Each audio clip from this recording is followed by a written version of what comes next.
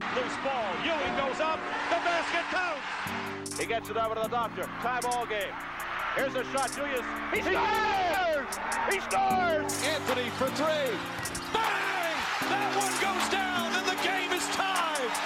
Here is Durant moving on Tucker. He turns. He shoots. Yes! With 1 second remaining. Talking Knicks, Nets, and all things across the association. This is Pick and Pod on WFUV Sports. Welcome back to Pick and Pod, WFUV's NBA podcast. My name is Tyler Hu. Today I'm joined by Ben Oppenheimer and Chris Persianen. We got Eli Keeler on the sticks behind the scenes. We had a long weekend this past weekend. We got an All-Star weekend. We got a lot to talk about here and there, but most importantly, it was President's Day weekend. How's everybody doing? How are you guys doing? How do you guys spend your President's Day weekend? I watched the dunk contest. I watched a bit of the All-Star game, and of course, I think as millions were, I was very impressed by Mac McClung. My President's Day weekend was like a basketball day weekend. It was NBA weekend for me. Definitely an NBA heavy weekend. Chris, how you doing? Yeah, I'm all right. Busy. The usual. Been all over the place with Fordham women's basketball, having a good last game, so that was fun. So yeah, definitely a basketball-dominated last little bit for me too. Also watched the NBA All-Star Weekend festivities. Definitely got to talk about those here on the show. And I'm also definitely excited to talk about kind of looking out to the rest of the NBA regular season and even to the playoffs. So hyped to be here. Definitely. I'm excited. The second half of the season officially started last night. We got a nice little slate of games last night. And then today, obviously, we got Knicks and Nets both playing. But let's start off with a little All-Star Weekend talk. This year's All-Star Weekend was held in Utah. Got a lot of thoughts about it. It was a very interesting All-Star Weekend to begin with. But what are you guys' thoughts on the whole weekend? What was your favorite event? And what do you guys think could change going forward? Well, I thought, as I said, the dunk contest, I think the theme of the dunk contest and the All-Star Weekend in general, the past 2 years, I think, has really been in decline. And in my opinion, besides this one, there hasn't been a memorable dunk contest since Zach LaVine and Oladipo in 2015, and then Zach LaVine and Aaron Gordon in 2016. Besides that, I can't remember a notable dunk contest whatsoever in 2017, 2018, 2019. I can't remember anything specific from those dunk contests. But this past weekend, actually, I think kept it afloat for now. And I think that's a good thing. But I also feel at the same time it's kind of just delaying the inevitable in terms of something needs to change with the format of the All-Star Weekend, with the All-Star Game, and dunk contests. Because I'm looking at this piece of information in terms of the TV ratings, and Yahoo Sports reported that this year's All-Star Game was the least watched edition in history, as the ratings hit a record low, and it got lower ratings than the MLB All-Star Game from 2022. It got lower ratings than the Pro Bowl, and that's pretty bad because I'm a baseball fan. I'm a Mets fan, MLB fan, but I think that the MLB All-Star Game has even worse problems than the NBA's weekend. And so the fact that it has lower ratings than both the MLB All-Star Game and the Pro Bowl shows that something needs to be reformed about this whole weekend. They might even have to get rid of it altogether because we saw Giannis, we saw many players not play at all or barely play. And they don't want to play hard because they don't want to get injured like we saw players did on Sunday. And so I think it's almost like an existential crisis for the whole event right now. Besides the moment of levity with Mac McClung, I think we're kind of in very dark times for the All-Star games, not just for the NBA, but for other leagues as well. Chris, how you feeling? Yeah, I think the NBA this year had an issue with All-Star Weekend that to me is pretty straightforward to address. They're half in, half out with a philosophy that they're beginning to take. Yeah. What is that philosophy? Do I like it? The philosophy is what we saw in this year's dunk contest. Celebrate the art of dunking. Mm-hmm. So it's not just about chasing the biggest star talent, because we know they don't really have a big interest in doing the dunk contest anyway. We saw LeBron James never did it, and a bunch of other of the best have kind of followed suit. So John Morant mentioned that he's never going to do it. He's hinting at it. He keeps hinting So at it. you see the NBA take a different direction. Mm-hmm. And I liked this direction. To celebrate the art of dunking, they enabled Mac McClung, not on an NBA roster, to participate in the dunk contest. Now, you can also say that this only happened because no NBA stars with enough juice to their name were willing to participate, but I think everyone enjoyed the outcome. And so this can be a lesson to the NBA that they can look to with the three-point contest and maybe even the skills contest. And what that would be is, look at what you did with the dunk contest and apply that to the three-point contest. For example, Jason Tatum, Julius Randle, some good additions, star power to the three-point contest. But if we're going to let a G Leaguer do the dunk contest and the three-point contest, where's Damian Lee? Where's Damian Lee from the Phoenix Suns? Where's Seth Curry?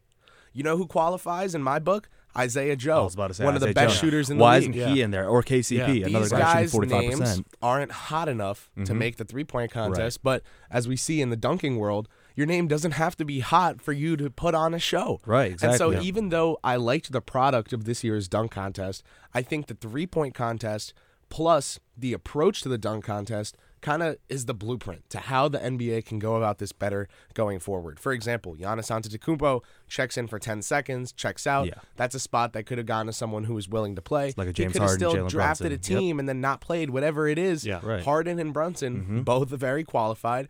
And then you look at how it affected the skills competition. You had Drew Holiday along with Thanasis and Alex Antetokounmpo. Which is embarrassing. Make the teams, instead of chasing a storyline, chase the product.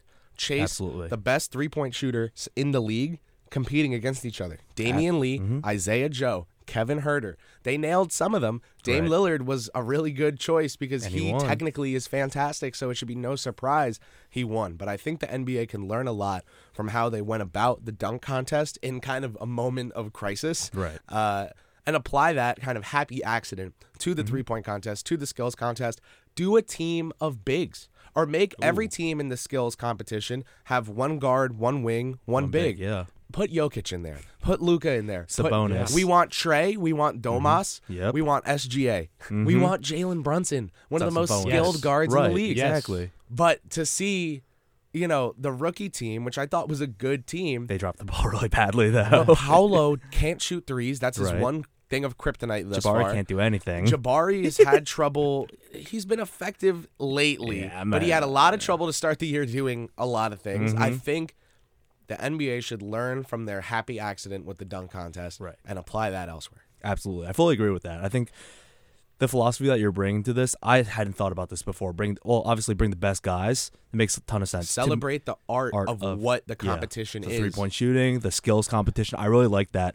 I think that, the dunk contest, you've seen sometimes the dunk contest be that springboard for guys to take that next step, get their name on the map. For example, Zach LaVine wins back-to-back dunk contests, rises his way into an NBA star, not because of the dunk contest, but that dunk contest put his name on the map. Right. Aaron Gordon helped put his name on the map. Last year, you see Obi topping, like Obi, Anthony Simons. It was like a small, and Simons won 2020.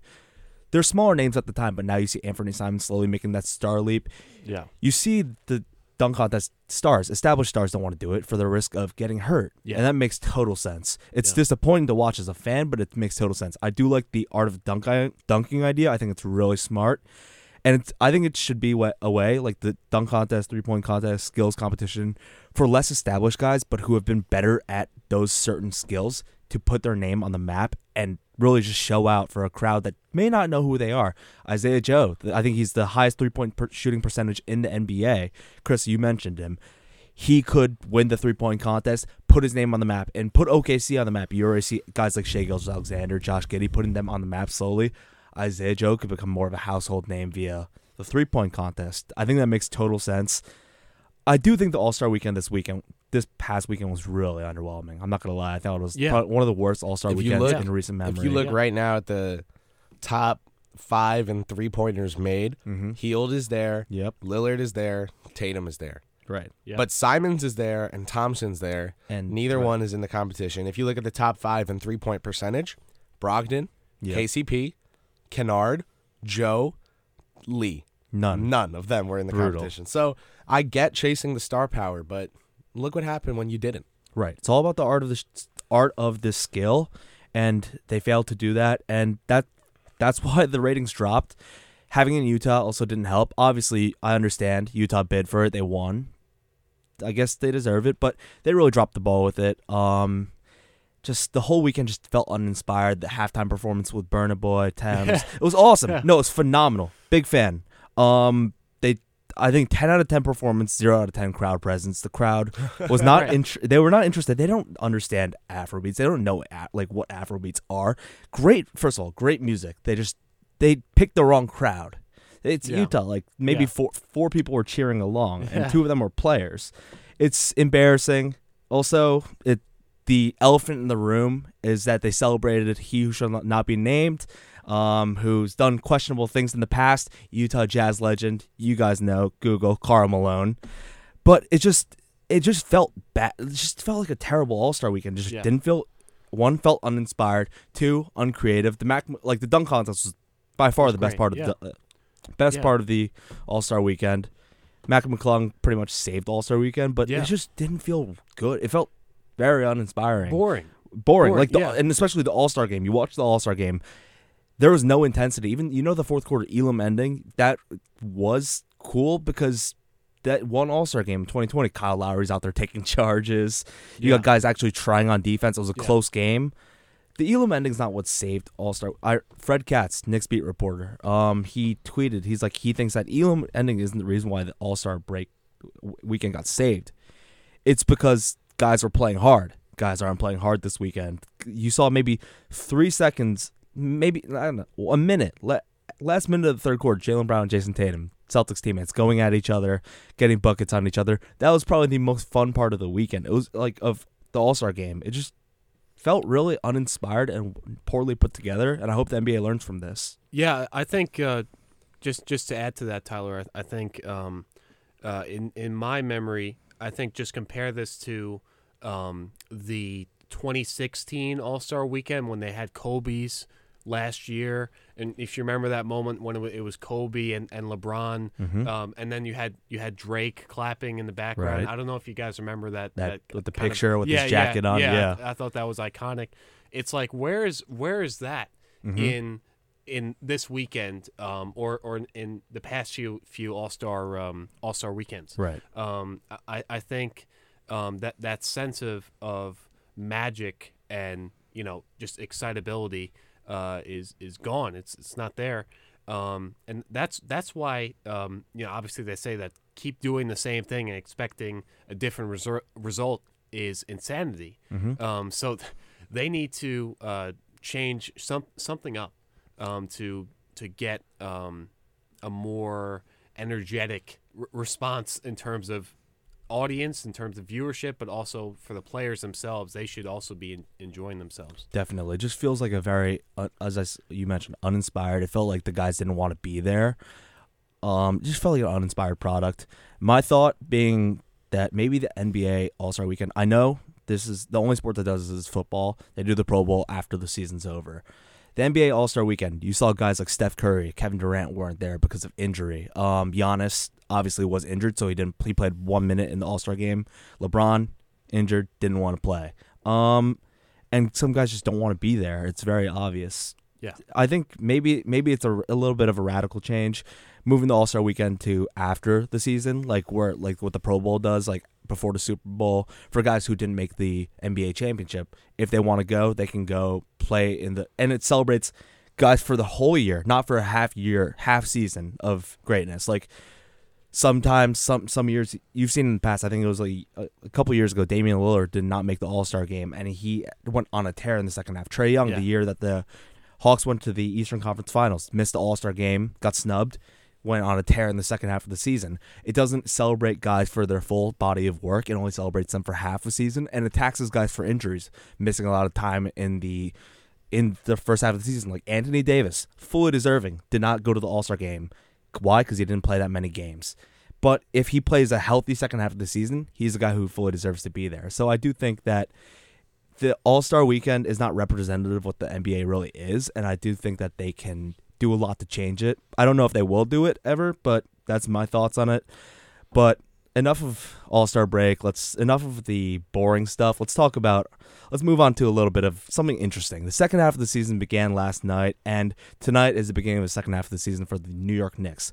Us three, we're all Knicks fans. I'd say we're all pretty excited about the state of the team right now.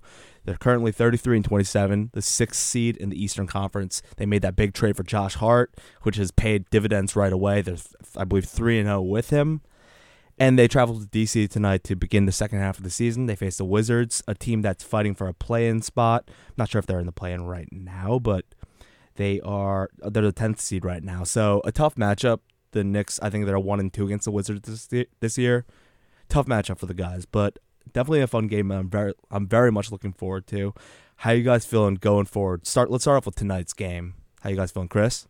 Yeah, I think that record against the Wizards this season is really easily explainable. You take a look at how those games have gone, and Kyle Kuzma is pretty much always the leading scorer at the end. Big wing. 27 one night, 40 another.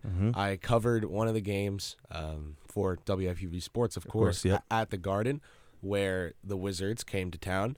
Kristaps Porzingis back in New York City, always an interesting crowd. Eventful crowd at those games. You could say that. Some other Knick returns. Mike Miller, assistant coach for the Wizards. He's with the Wizards now. Interesting. They have a backup big from Brooklyn named Taj Gibson. So there was a good amount of returns, but the story that night was Kyle Kuzma. Yep. And it was because he came out and absolutely balled out against the New York Knicks. And I've got to say, the reason he balled out was because he was getting whatever he wanted defensively against R.J. Barrett. Right. Now, Barrett always tasked with having to figure out a new role every season. Yeah. It's definitely a different treatment from other top picks in that draft. It feels like Zion, Morant, Garland were drafted, and their team said, hey, we just invested a really high pick in you. We're going to give you the ball and watch what happens and see what we think about it. Yeah. The Knicks made RJ fight for his touches with Randall, with Marcus Morris, with Alfred Payton, later with Alec Burks and other players. And so Barrett kind of has come along a bit differently, and he's a bit more streaky, I think, as a result of just having fewer reps and chances to work things out. If you ask me, Barrett is going through offensively this season the same struggles that Emmanuel Quickley did last season, where it looks like at times they have no idea what's going on, but it's really because they now know what the two correct options are on the play read, and they're just lost between which one is the right one. Yeah. This is usually a big valley that results in a peak. And Barrett needs to, while facing these offensive struggles, keep his defense up to par with what we know it can be. He's a 6'6.5", 6'7" athletic wing, good basketball education, Montverde, Duke, that's Coach K, that's Coach Thibodeau, his godfather, Steve Nash. You'd think this guy would have the perfect defensive fundamentals and principles, but to be honest, as someone that catches every Knick game, as a reporter of the team, he gets beat backdoor a lot. He gets caught lacking off the ball a lot. And on the ball, if you're quick, little ball fake and shoot right over him, he doesn't have the response time for that. And so he's actually been kind of food for Kuzma this season, who's been able to take advantage of the combination of his size and his natural feel for the game against someone like Barrett, who's a bit more stiff, a bit more, I always say, like, there's the Paul George and the Jimmy Butler type of wing. One is kind of twitchy, one is more stiff. Barrett's the more stiff type, like a Jaylen Brown, like a Barrett. You know, they're more upright. Set in their ways. And so Kuzma is so smooth that even if he's not a top defensive wing, he's not one of the top offensive wings in the league, he's able to give Barrett about 30 points a game every time. And so I think the Knicks need to understand that that's been happening all year this year. And either A, do something about that matchup, or B, make sure they have a plan in place everywhere else to produce enough offense to offset that. Maybe the plan is you see what the Milwaukee Bucks did to the Phoenix Suns in the finals. Let Devin Booker score so the rest of the team doesn't get a rhythm going and they struggle in crunch time. Maybe you let Kuzma score tonight and try to keep Beal, Porzingis, Monte Morris out of the game. Absolutely. Whatever it is, the Knicks need to stop Kyle Kuzma. Yeah. Ben? Yeah, I think it should be an interesting matchup. I think we're also forgetting about Bradley Beal. He is actually listed as questionable for tonight. And he's in the middle of a solid season, averaging 23 points per game, 3.5 rebounds, 5.2 assists. In 36 games, he's shooting 52% from the field, 37% from the three-point line. And I think the Knicks right now, if some people didn't know this, in the 29 games that they have played on the road, they are 17-12. Right. And I think that that's solid. It's always good to have a winning road record, of course, because it shows that you're not just good at home with the support of the fans behind you, but you can undergo the pressure of the away crowd. And so I think the Knicks, this can be a win for them tonight, but they have to compete. And Kuzma, as you guys agreed, is someone to watch out for. But I also think Beal, depending on if he is playing tonight. But I think the Knicks are still overall a better team than the Wizards. The Knicks have a better record, so I think it's going to be potentially a solid win for the Knicks starting their post All-Star break season. Definitely. I definitely agree with both of you guys. I think the most important thing, I want to go back to the RJ point real quick. I brought this up before on one-on-one about how RJ has never had that chance to be that guy, one, and two, he's never had that chance for a team to build around him. Obviously, Chris, you mentioned 2019 when he comes in as a rookie. They bring in a bunch of wings, and obviously Mitch is already there. So the paint's kind of clogged. RJ doesn't have. He's a natural slasher. He's a natural guy who attacks the basket, a la Jimmy Butler. Guy who likes to get to his lane and get to the cup, finish with either hand. And RJ hasn't really been afforded the opportunity to do that. He's had his role change every year. Rookie year, we don't know what's going on. David Fizdale for 20 games, then Mike Miller, then the season gets shut down. You see him more on ball, but he's getting his touches taken by Julius Randle and Marcus Morris, and we don't really know what's going on. Sophomore year, 2020, 2021, the playoff year, 4th seed. He's a 3-and-D wing, guards twos, plays the 2 next to Reggie Bullock, and you get to see this is a much more lean, a much more slimmer, more athletic RJ Barrett. You get to see his on and off ball movement was better. That's why he was a much better defender then. His shot was much quicker. And then after that, the year after, Reggie goes to the Mavericks. Evan Fournier comes in. Evan Fournier is a 2.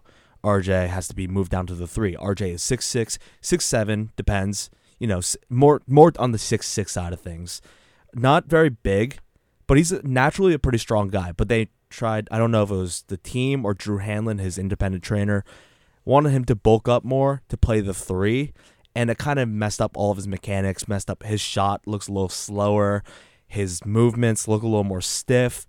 His foot speed's not there really, and that affected both offense and defense. And that's really come to head this season, where his defense is completely, it's really unfortunate, but it's completely fallen off. And it's possible to come back, but his off-ball movement, Chris, you mentioned it. I feel like his off-ball thing has always been a problem with getting caught lacking on screens, getting caught lacking backdoor. But his on-ball movement, usually he's a really good on-ball defender. Right. He's lost that quickness and lost that foot speed pretty much to keep up with faster wings. I think it has to do too with his desire to move his feet quickly. There are a lot. I watch these slipping sometimes. Watch these games and then watch the plays specifically over and over again. Right. And a lot of times it's just effort. A lot of times I look at some of the Knicks defensive lapses, and last season, so many times the backcourt would allow players to just sift right into the paint. Right. It felt like there was just no one even trying. Mm-hmm. It's the same thing with some of Barrett's struggles to me. To me, it feels like, sure, he, doesn't, maybe is a little too bulked up to make it for a closeout in time, but Right. honestly, I think he has to want to make those closeouts Absolutely. in time, It's an more effort than thing. anything. Because sorry, go ahead. Sorry, I was just gonna say I think RJ is going through a bit of a identity crisis right now. I think he's kind of in an awkward phase.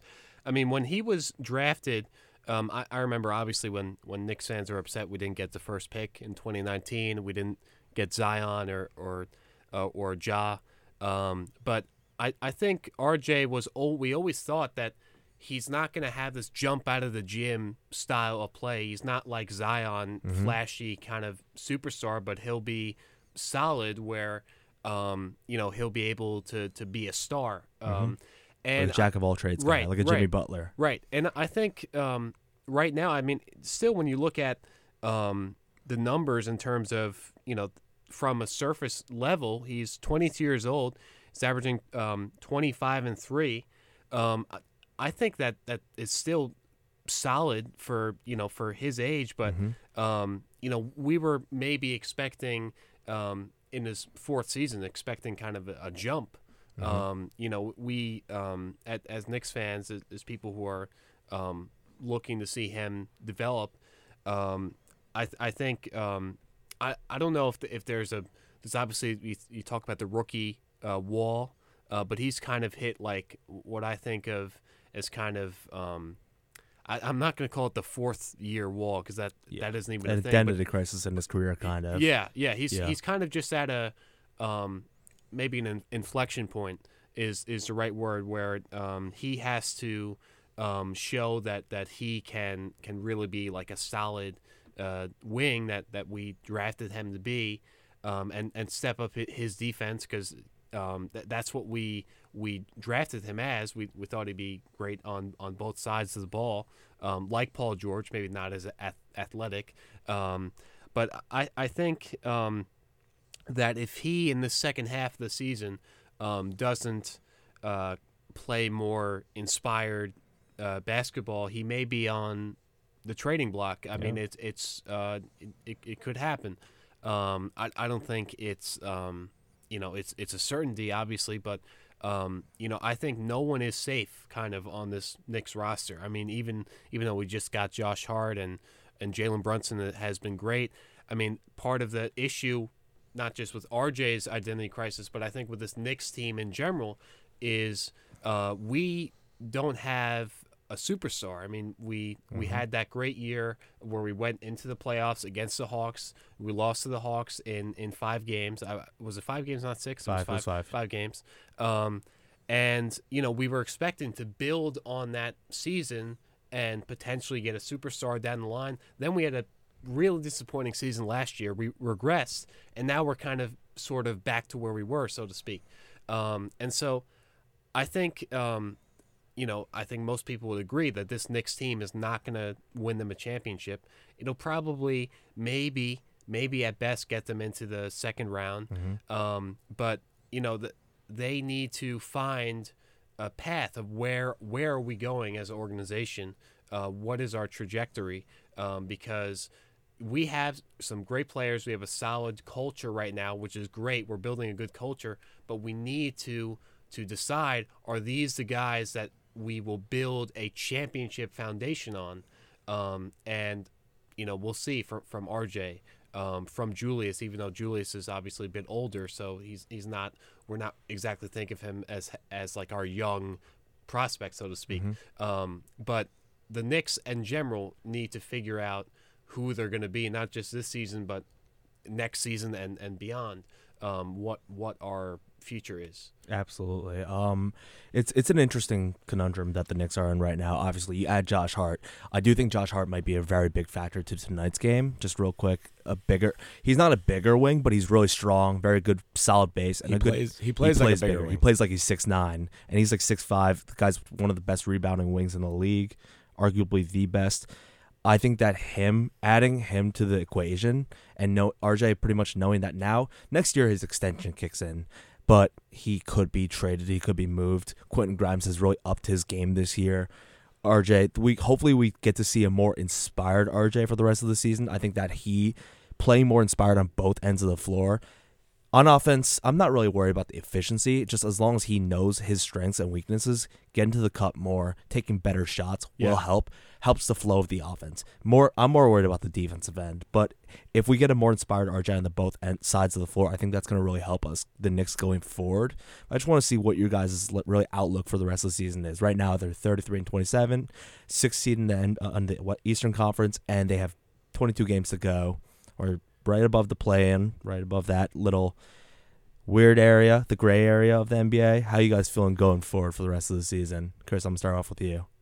Yeah, I think the Knicks, definitely going into the season, I saw them as a play-in team. I predicted them several, times before the year. I was really confident that they would be either the 7th or the 8th seed.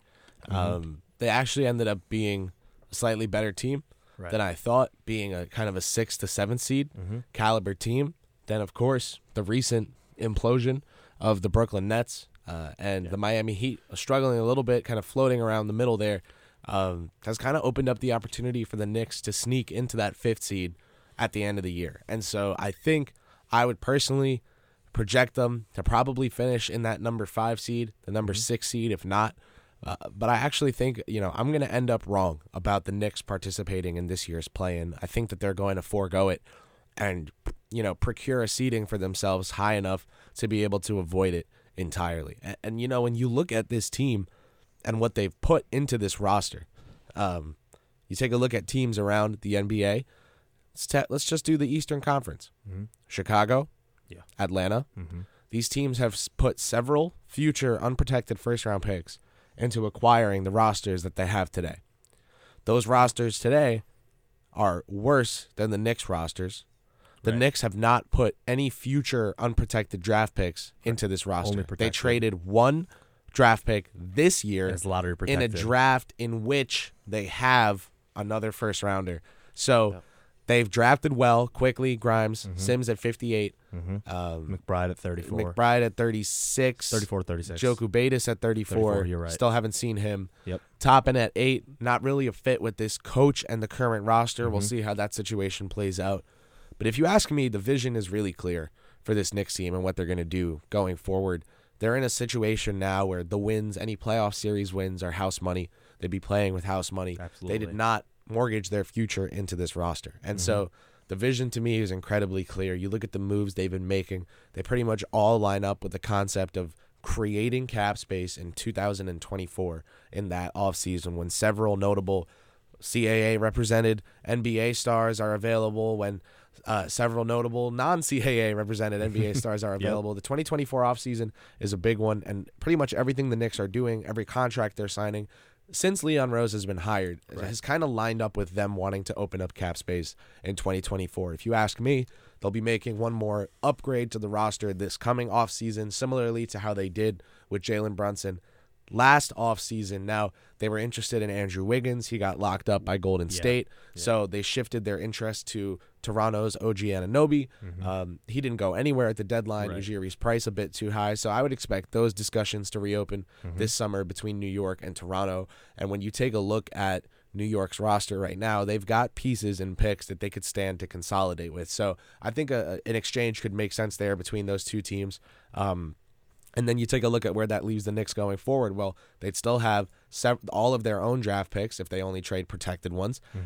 They would still have, their young core in Quickly, Grimes, Barrett. They'd have these guys that they can trade on cost-controlled deals in Quickly, Grimes, Sims. Their deals are relatively small.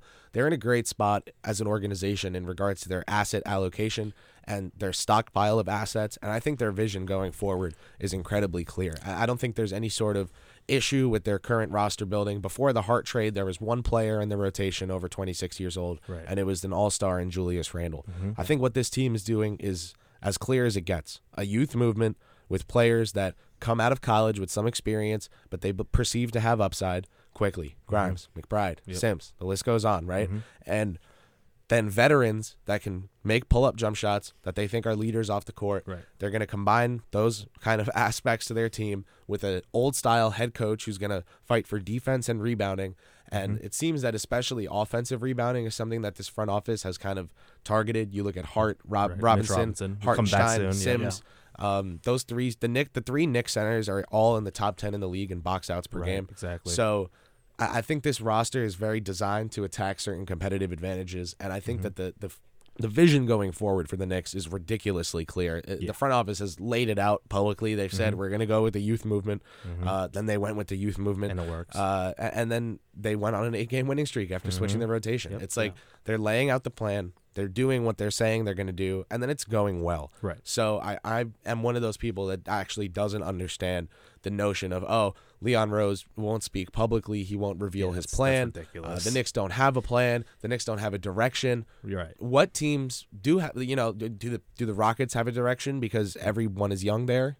No. They've been floundering, popularly seen as the worst landing spot for Wembanyama in terms of his career projection. So I think the Knicks have a great direction. I think they have a great roster. I think they have a great pile of assets. I'm not sure what is confusing about that to people at the national level who still claim that they have no direction. Absolutely. I think that the no direction part is a very lazy topic. It's a played out narrative. I think that the Knicks, right now, you can say, okay, they're in the 6th seed. They're in the middle of the pack.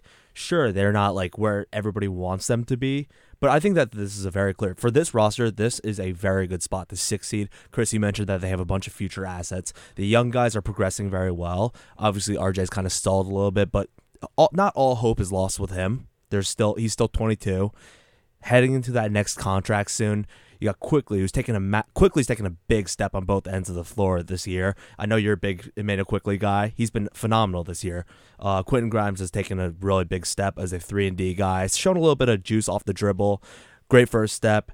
Obi Toppin, obviously, it's an unfortunate situation for all parties involved. Hope he ends the season strong and gets a good landing spot soon. But it's very clear that the Knicks are in a very solid spot. Very solid. And will be a very good spot going forward. I'm very optimistic for the state of the Knicks right now. I think that the Knicks are doing everything right, and I think that I'm excited for the rest of the season. I want to hear what you think about their crosstown neighbors. We're going to that right now. Let's talk about Brooklyn. Let's talk about the team that is in a very weird spot. They blew it up at the midseason mark at the trade deadline. Obviously, trade away KD, Kyrie. Kind of blew it up. They blew it all up. Even TJ Warren didn't survive that teardown. Bossman 99 out of there. Jay Crowder in the 3-team deal. Very interesting. They blew up the superstar core, and they still have Ben Simmons. So, we can laugh at them for a little bit. But they made a bunch of moves. Obviously, everybody knows about them. Add Mikal Bridges, Cam Johnson, Spencer Dinwiddie, Dorian Finney-Smith. Bunch of picks. Jacques Vaughn receives an extension to remain the Nets head coach after being hired as their interim guy when Steve Nash got fired.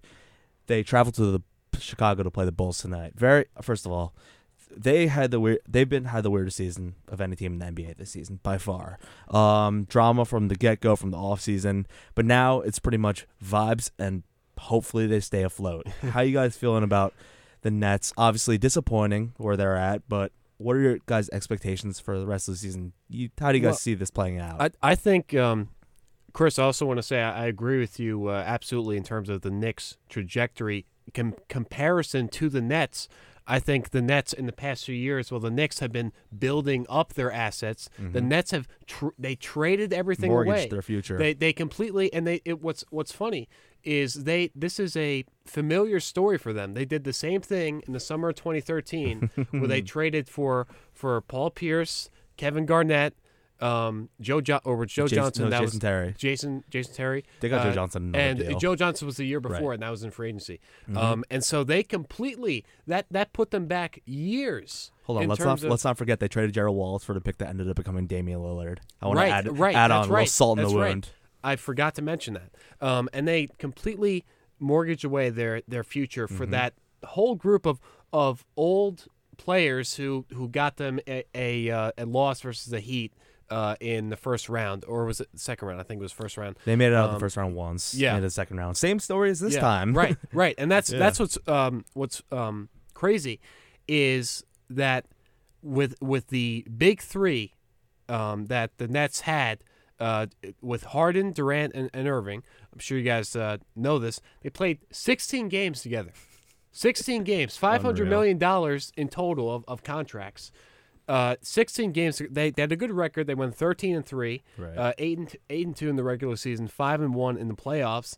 But they missed a ton of games. They I don't really know if they had any chemistry. They're obviously very talented, but they're also, the three of them are very ball dominant. And so that collapse first when Harden was traded, and then also with Durant now and Kyrie, and they basically, I think the Nets are they're going to have a kind of nondescript, kind of depressing second half, and I think that they are completely screwed in terms of their assets. And I think they have all a bunch of pick swaps with the Rockets going forward. Yeah. And in terms of them being a competitive team, with a bright competitive future, while the Knicks have a wide open slate in terms of, we just need to keep building up. We need to keep building the culture, as Chris was saying. The Nets, just as an organization, they seem to have this tendency to go all in on just really ambitious super teams, so to speak, that don't mesh well, and it ends up collapsing in their face. And so I also predicted when this would happen. I usually don't like to be the guy, I predicted, but in 2021, when January 2021, when the Nets got their big three, I was saying to Nets fans I knew at the time, I was saying it's going to end up being a failure. It's going to end up being a massive failure. And people laughed at me and said, they're going to win the championship. They're going to be like the Warriors.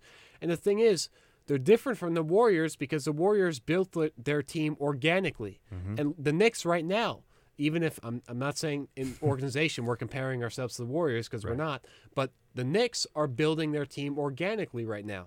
The Nets have not done that. They absolutely have not done that. And there's few times when they've actually allowed themselves to build organically, like in 2019 when they had Dinwiddie, they had D'Angelo Russell. I loved that team. I thought, even as a Knicks fan, I thought that team was fun to watch. Right. And then they kind of blew that up. So I think the Nets they just need to batten down the hatches and just prepare for more kind of dark times ahead. And if I'm the GM, if I'm the owner, if I'm Joe Tsai, I am not betting everything on players that are controversial to begin with in terms of off the court and their chemistry, but also these players were over the age of 30. And so for the Nets, they need to avoid doing what they've been doing with these trades, and going all in. And they just need to start small, and not just this season, but in the future and next season, seasons beyond. Yep, Chris? Yeah, I think, like Ben was saying, they sent they mortgaged their future to Houston. Mm-hmm. Now they have Phoenix's future. Yeah. So I think, GM Sean Marks got a lot of credit for what he was able to recuperate once he tore down what happened in Brooklyn. But I think you also have to remember the deficit of assets they had going into that teardown because of the roster that they got. So, it's not like they now have a surplus of draft picks. They're back to square one. They're back to square one. With a lot more drama in between. Yeah, right, and exactly. So, to me, what Sean Marks has ahead of him is a clean and simple job. You've got draft picks. You have so much talent to start with. Mm-hmm. You are starting with so much talent. If there was an expansion team that started with this much talent, I think they would be a contender in a matter of a couple of years. I mean, this is a fantastic roster to start with. But they can't make any stupid decisions again. They can't do what they've been doing before.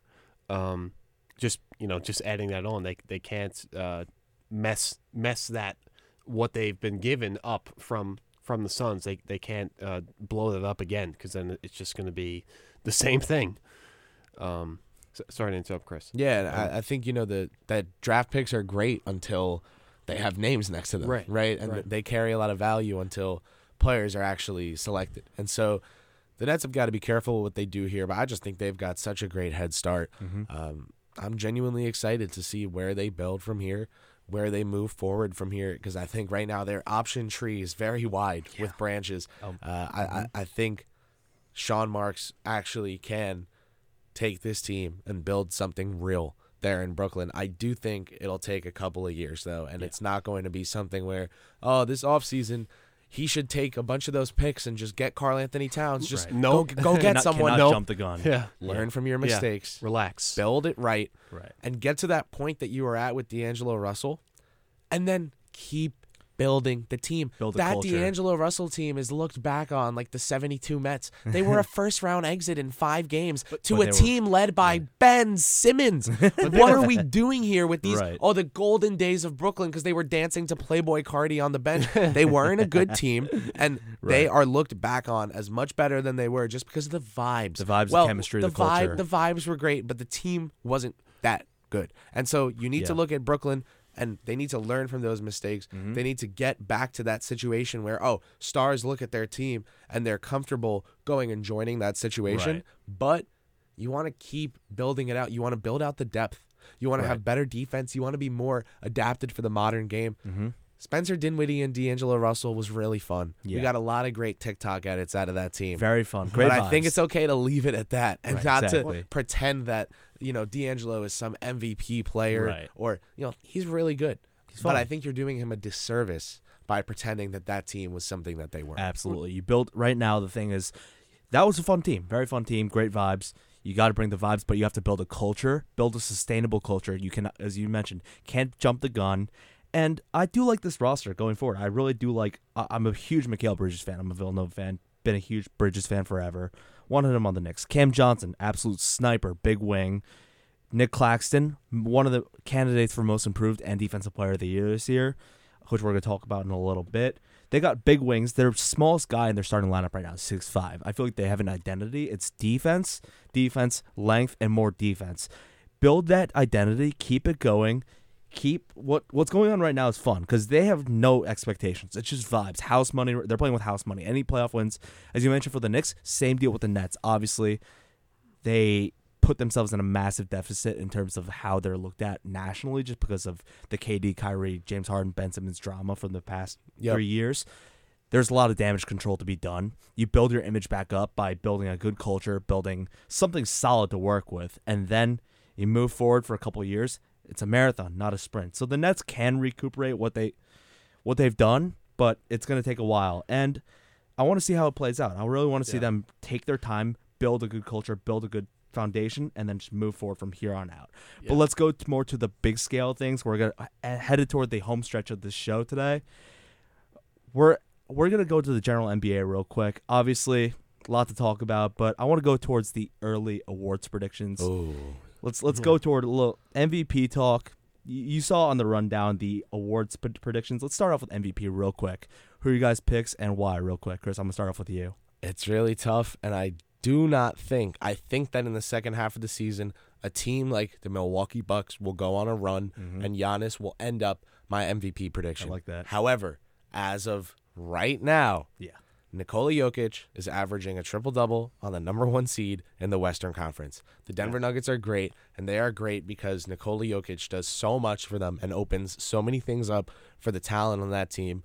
As of today, my MVP pick is Nikola Jokic, but that is very subject and honestly probably likely to change. I can see it shifting to someone from the East, whether it be Tatum or Antetokounmpo or a dark horse of someone like Embiid before the season ends. I agree.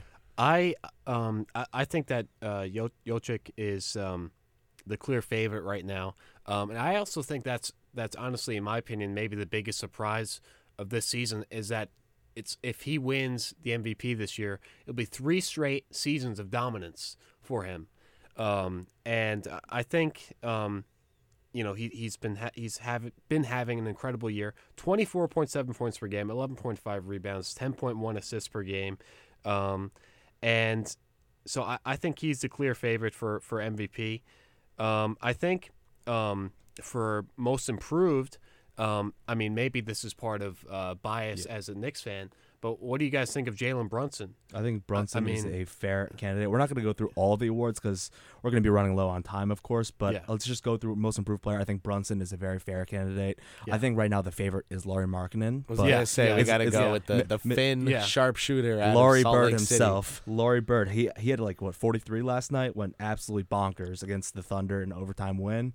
I think Laurie's the favorite. I think Lauri, Brunson, a guy like Claxton is in the conversation. I don't think he's going to win, obviously. He deserves the shout. He also should not win. I think there are always guys like that where you want to make sure they get some flowers. Definitely. But they don't need the whole bouquet. They can be in a little bit of the conversation. Keep them out of it at the end of the day. Keep them at the edge of the conversation. At a distance. But I think Laurie and Brunson are the clear two favorites. Maybe a guy like Shai Gilgeous-Alexander gets some shout too. I like the Brunson shout. I do fear though that the just for your case here that the voters may look at Brunson and Markkanen and say, well, Brunson went to a new team and got the ball a bunch. Markkanen, he really grew into his own. Like Brunson did this in the playoffs last year. We knew he could do this, even though those were the same people saying that it was an overpay for the Knicks to go get him. So I like that take from you, but I do think the voters may be a little embarrassed that they called Brunson an overpay and not want to call themselves. I personally love saying when I'm wrong and learning from it, but I don't know if the voters feel the same way. Right.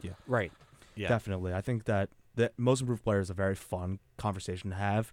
But since we're not going to go through all of the awards, we're going to go through a couple important ones just real quick. Defensive Player of the Year. I think that's a very hotly contested one. It could go many different directions.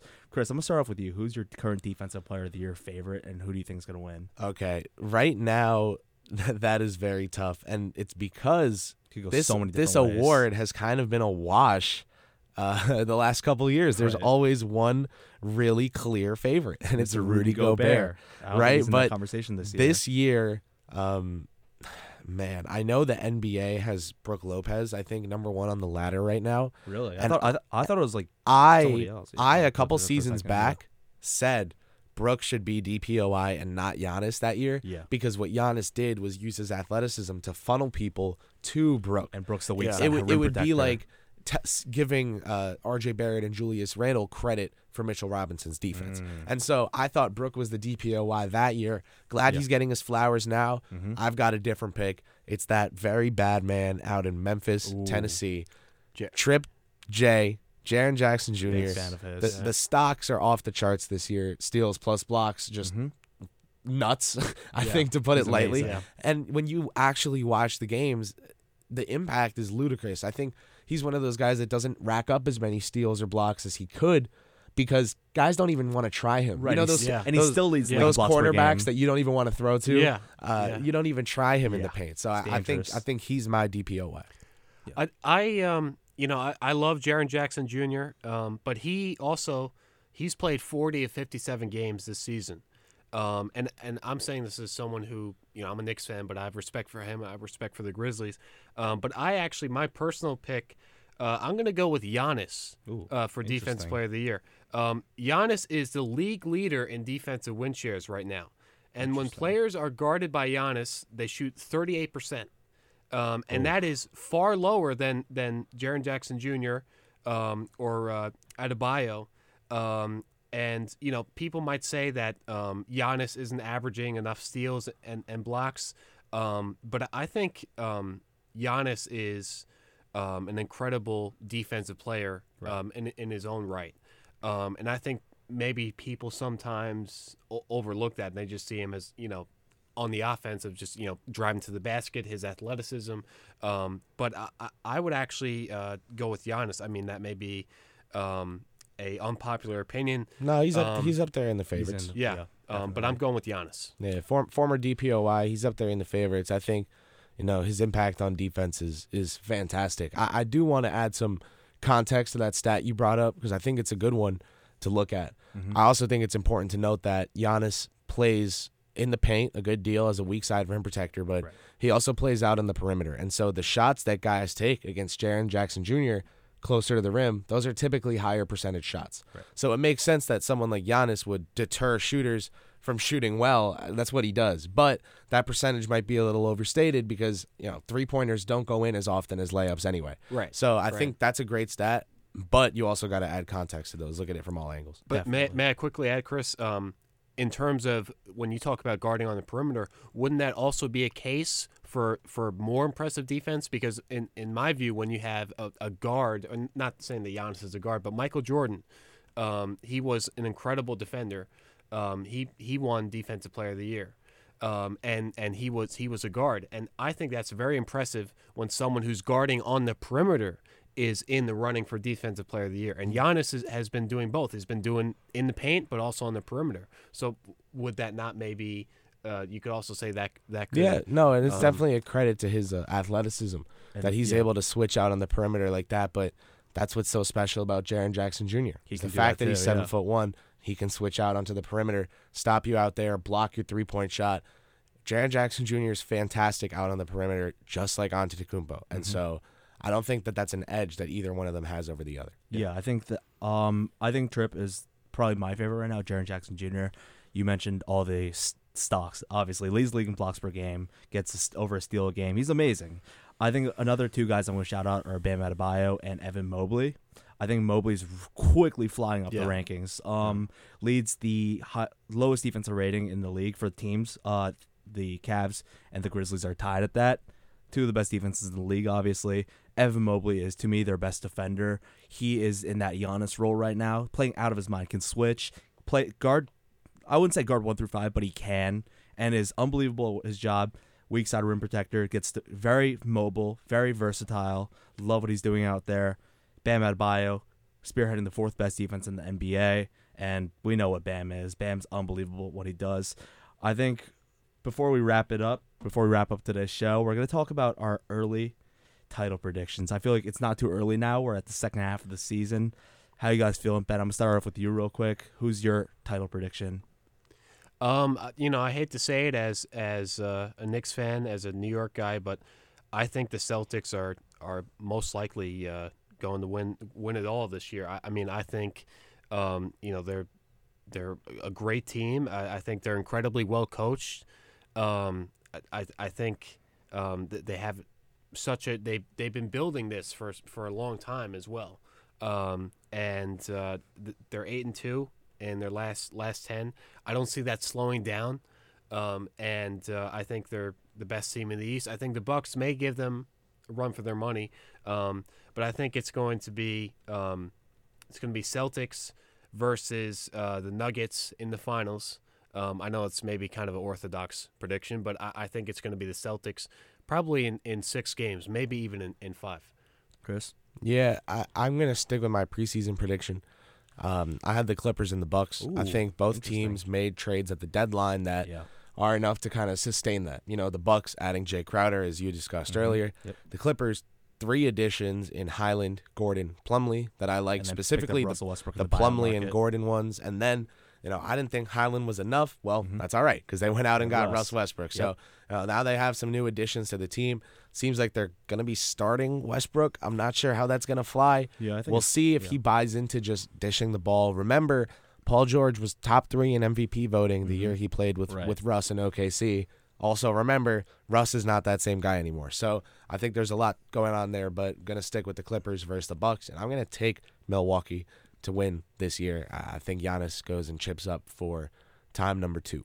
I like that. I can see that happening, honestly. The Clippers, I think they're trending upwards big time. First of all, I do think that Russ, I talked to a couple friends about this today. I think that Russ fits in with the Clippers way better than he does with the Lakers. I think as long as he knows his role, bring defensive intensity, bring leadership, and just pass the ball, get a couple buckets here and there, but just be a playmaker. I think as long as Russ buys in, I really do think that the Clippers are dangerous. They finally get a point guard who can settle them down from playing iso ball all the time, kind of, dish the rock and kind of slow the tempo down. Obviously, we know Russ likes to speed up the tempo, but as long as he can slow it down sometimes. Just make the right reads and play his role. I think the Clippers are arguably the most dangerous team out west. I want to go with Celtics Nuggets, but you think the Nuggets are maybe only a regular season team? It's not about the Nuggets. It's about the Celtics. I do want to go with the Bucks Nuggets. I think I want to see a finals with Giannis versus Jokic. To me, the 2 best players in the NBA, without a shadow of a doubt. Both unbelievable what they do. I really like the way both rosters are constructed. I want to see Nuggets Bucks in the finals, and I think that's a very real possibility. That's my pick. But that will do it for today's edition of Pick and Pod, first one of the second half of the NBA season. It's been a great show with you guys today. For Ben Oppenheimer and Chris Persianen, I'm Tyler Hu.